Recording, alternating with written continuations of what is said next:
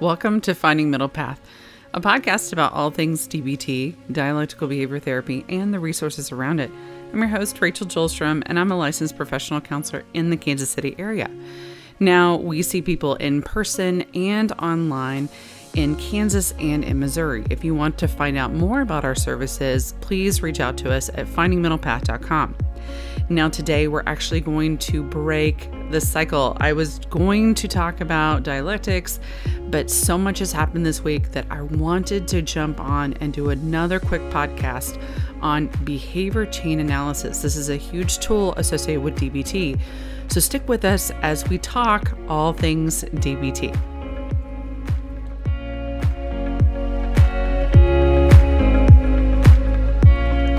Welcome back. Thanks for sticking with us and for joining us every week as we have a podcast. Now, you know, we had a brief vacation because I was on vacation, as you all need to be able to take a break every now and then. Hopefully you had an opportunity to revisit some of our past podcasts and really get caught up on some of the tools and some of the skills that we've gone over so far. Now, again, we're trying our best to run through the tools and the basics of DBT quickly, and then jump on board with a lot of the different resources and skills and have that interweaved, and then come back and, of course, touch on them at different times associated with different topics. But today, and also this past week, has kind of brought out the fact that there is a tool that I use so much daily, and I've used quite a bit recently with clients, and that is the behavior chain analysis tool. Now, if you've been in DBT before, you know how uncomfortable this tool can be sometimes. You also know the usefulness of it. We're going to kind of talk about what it looks like. And of course, I will have an example of what I use with clients on our blog. I'll post that today, and we will get that kind of out there. So if you have any questions about that, just let me know. Now, why do we use the behavior chain analysis? When do we use it? What's it for? Oh my gosh, it's a lot of questions. And I'll be honest, I don't typically explain it to clients before I do it. I just do it with them. And if I just do it, sometimes the anxiety of it will oftentimes decrease as we go along the way. When it comes time to actually do this, we are targeting any sort of behavior that we want to change. For instance, oftentimes in the past, whenever I've worked with adolescents or young adults, whoever it may be, the most severe is going to probably be self-harm. And of course, self-harm can come in many different examples, right? And it can also be just basic behavior that is causing quite a bit of disturbance within your life. And recently, and one thing that a lot of other therapists are noticing during the time of the pandemic is this fogginess or this spaciness, or what we like to refer to as a dissociation. And we're going to talk about dissociation. So dissociation is when your body is present and your mind is somewhere else. So you're in this position where it's kind of floaty and I'm spacing out. We all do a type of dissociation at different times, even during the day. And most of the time it's not problematic. For instance, we dissociate whenever we watch TV shows where I'm really invested in whatever is going on. And it's not necessarily that I'm spacing out and I don't know what's going on around me, but I'm fully invested and I'm just trying to stay aligned with the storyline, right? Or I'm feeling emotions that come along with the show. That's a type of a very natural dissociation. There's also the type where you're in your car driving. I use this example a lot. You're in your car driving and you're thinking about where you're going, what you're going to do when you get there. So if you're on your way to a restaurant, like what am I going to order when I get there? What are we going to talk about? And it's anything that's not in the present, right? Well, as we all know, there's types of dissociation that really cause that uncomfortableness. It feels like you're floating. You even start to lose tracks of time or even chunks of time. You don't know what you did, how you got there. We've all kind of had those days sometimes when you're like, I just did it. Like I don't remember doing it. I just did it. And again, we've talked in the past about how important mindfulness is and where this really does fit this situation. But let's not try to solve how to take care of dissociation. Let's talk about kind of what gets us there. And that's the beauty of a behavior chain analysis. It talks about what happens, like what's preceding or leading up to the behavior that you're uncomfortable with. And then also a lot of other additional questions. So let's start by just the brief example that I use and the worksheet that I use with clients. So oftentimes we have the target that's in the middle. I know in typical worksheets, we say start here. And if you can start there, that's great. But I like to write down in the middle the target behavior, what I want to change, what I want to control, fill in the blank. It doesn't matter. So the target behavior for most clients, again, has been, I want to control this floatiness, this dissociation, this feeling that I want to escape, right? And as you notice that even when we start to talk about it, we're talking about emotions that start to happen. We're talking about even some thoughts that start to come up. And that's kind of where we lead. We go back to the worksheet and it says, again, there's a prompting event, and we'll get to that in a second. Thoughts, body sensations, and emotions. So emotions typically are what people identify or can start to peel apart first. Remember, often when we talk about any kind of subject in an office, you have your primary emotion, and we're trying our best to unravel all the emotions that are around it. So I typically pull up the feelings wheel just to kind of give people some verbiage to start off and say, this is what I've been feeling. And we sometimes can identify it to a primary emotion. That's not where we're trying to get stuck. And that's not where we're just trying to name all of the emotions. And this is where people get really burnt out on behavior chain analysis, because it is such a deepening of just like a really deep analysis into everything that's happened. And so it feels as if we're asking the same question over and over again. So is that the only emotion that you can think of? Let's kind of explore that a little more. And and it does. It gets a little redundant, but there's a purpose to that redundancy as well. A little sneakiness in there. We'll come back to that too. But the emotions that you're starting to peel apart, remember, if you can name it, you can tame it. I mean, that's something that came a long time ago. We talked about that when we talked about emotion regulation. But that's one thing that we're trying to identify. And people also don't realize, oh my gosh, I was fearful at first, but I really didn't understand that I was also sad or I was fearful, or I was just nervous or bored. All of the things that start to pop up.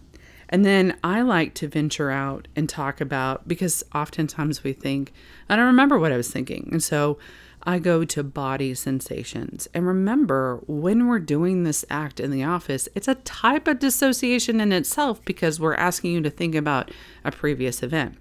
And again, I ask you about your most recent incident that this happened, because that's the freshest. And so body sensations would be, well, I felt floaty. I felt, maybe kind of numb or out of control or tense, or like I wanted to run. Whatever the body sensation is that's coming up, we want to talk about that. And even I ask people to take a scan right then. What are you feeling when you think about it now? Oh, I feel, nervous even talking about it, kind of cold hands that are sweaty and clammy, whatever it may be, hard to breathe, whatever it might be. We want to connect that as much as possible. And then we go into thoughts, because oftentimes it is a very natural situation that happens. Well, when this happens, this is what I'm thinking. Oh, I shouldn't be doing this. I can't believe I'm spacing out. This is happening again. Oh my goodness, I wish I had better control of this. And again, it's not the initial thought, it's all the additional thoughts. And so then I, as a therapist, because I'm usually the one filling it out, I go back and I write down, oh, we felt some shame too, right? And we felt some judgment, some guilt as well. And those are things that we can also identify throughout the process. And they go, oh yeah, I didn't realize that. And yeah, that's not something I made a connection to initially. And as we talk about it, I then say, so what happened? Like what was happening prior to this happening? Well, nothing was really happening. Okay. So So that's not an answer.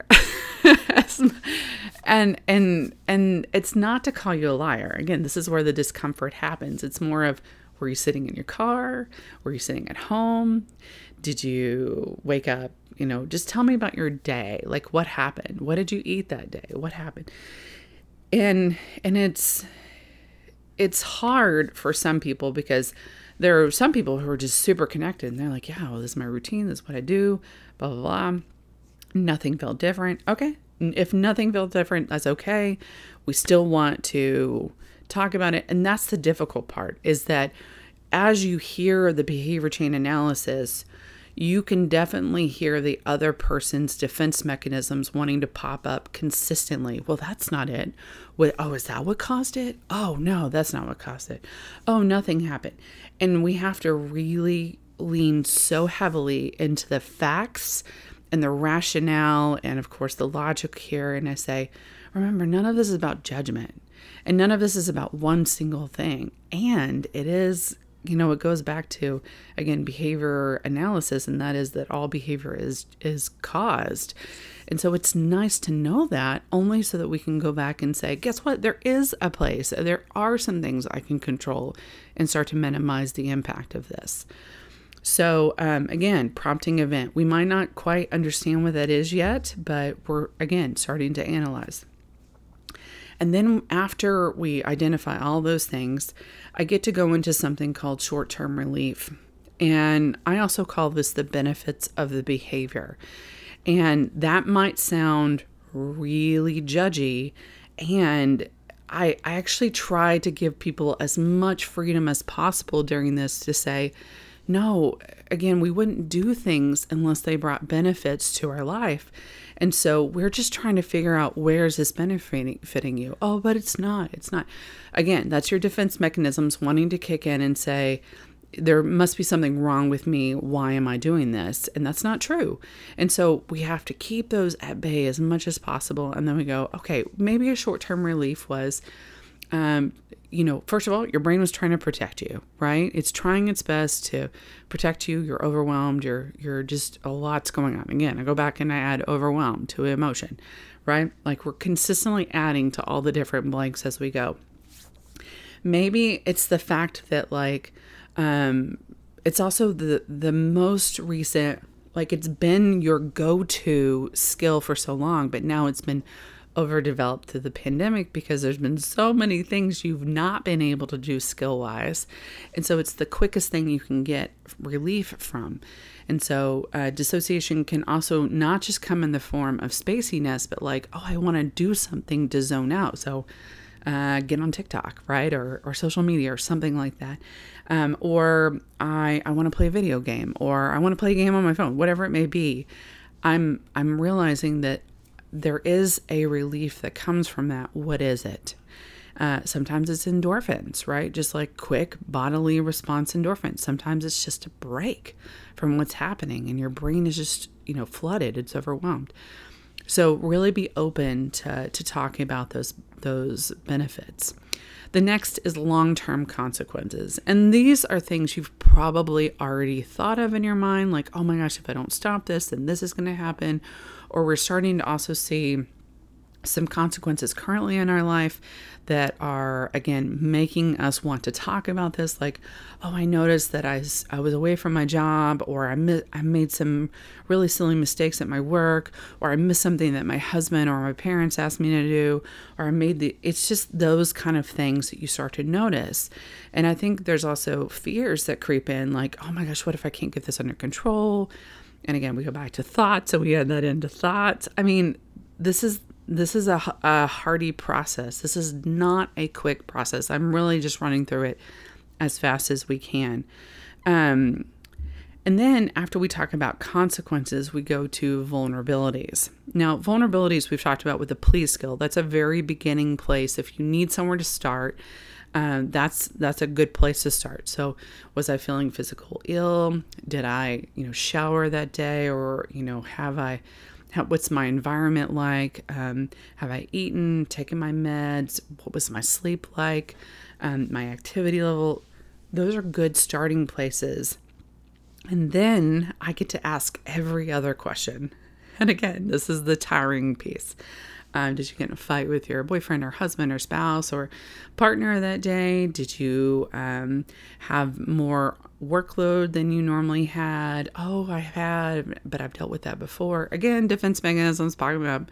Okay, just good to know. Don't worry about it. And hey, did you also mention that you started taking a new medication or you changed something? Yeah. And so we're evaluating everything and getting the bigger picture. Remember, the beauty of the behavior chain is not just the analysis. It's not just the belief that, oh my gosh, all this stuff is causing distress, right? Of course, we're realizing all of that. It's also giving this, it's stepping you out of black and white thinking too. It's not all or nothing. It's a lot of things, right? It's many things that have gotten me here. It's not just one. And so that helps to broaden it to go, it's not just I was spacing out, I'm, a bad person, blah, blah, blah, right? It's more of there's just more to it. So after we do that, and it usually takes a full session, it's usually the next session that I start to talk about skills. And the skills piece is where we start to go back and we start to just interject as many skills as we can. What do you have control over? What have you used? What do you think you could do differently? It's not about regret. It's not about could, should, would. It's more about what do you want to do next time? How do you feel more in control? How do you feel more empowered? And what are some protective factors that we can start to build in for next time? This is the application of skills. And that's the beauty of the behavior chain analysis. It's not just, oh my gosh, this bad thing happened and now I have to overanalyze it. It's more of look at how far you've come. Look at where you're at. Look at the skills that you know and see how we're actually choosing to apply them. And yeah, you might not have applied some of them as much as you wanted to last time. And it also looks like you were applying some skills. So again, we're working with what's already working and we're building from that. So that's the behavior chain analysis. Again, this is a quick overview. We'll have that posted on our blog. Remember, this is not a replacement for therapy. It never is. If you want to get connected to a therapist in your area, we'd love to meet with you. You're welcome to reach out with us at findingmiddlepath.com. Thank you so much. Thank you so much for just supporting this podcast and supporting our business as well. We're here for you. Do not feel alone. We're here to support and walk with you where you are. Thank you so much, everyone, and you have a great day.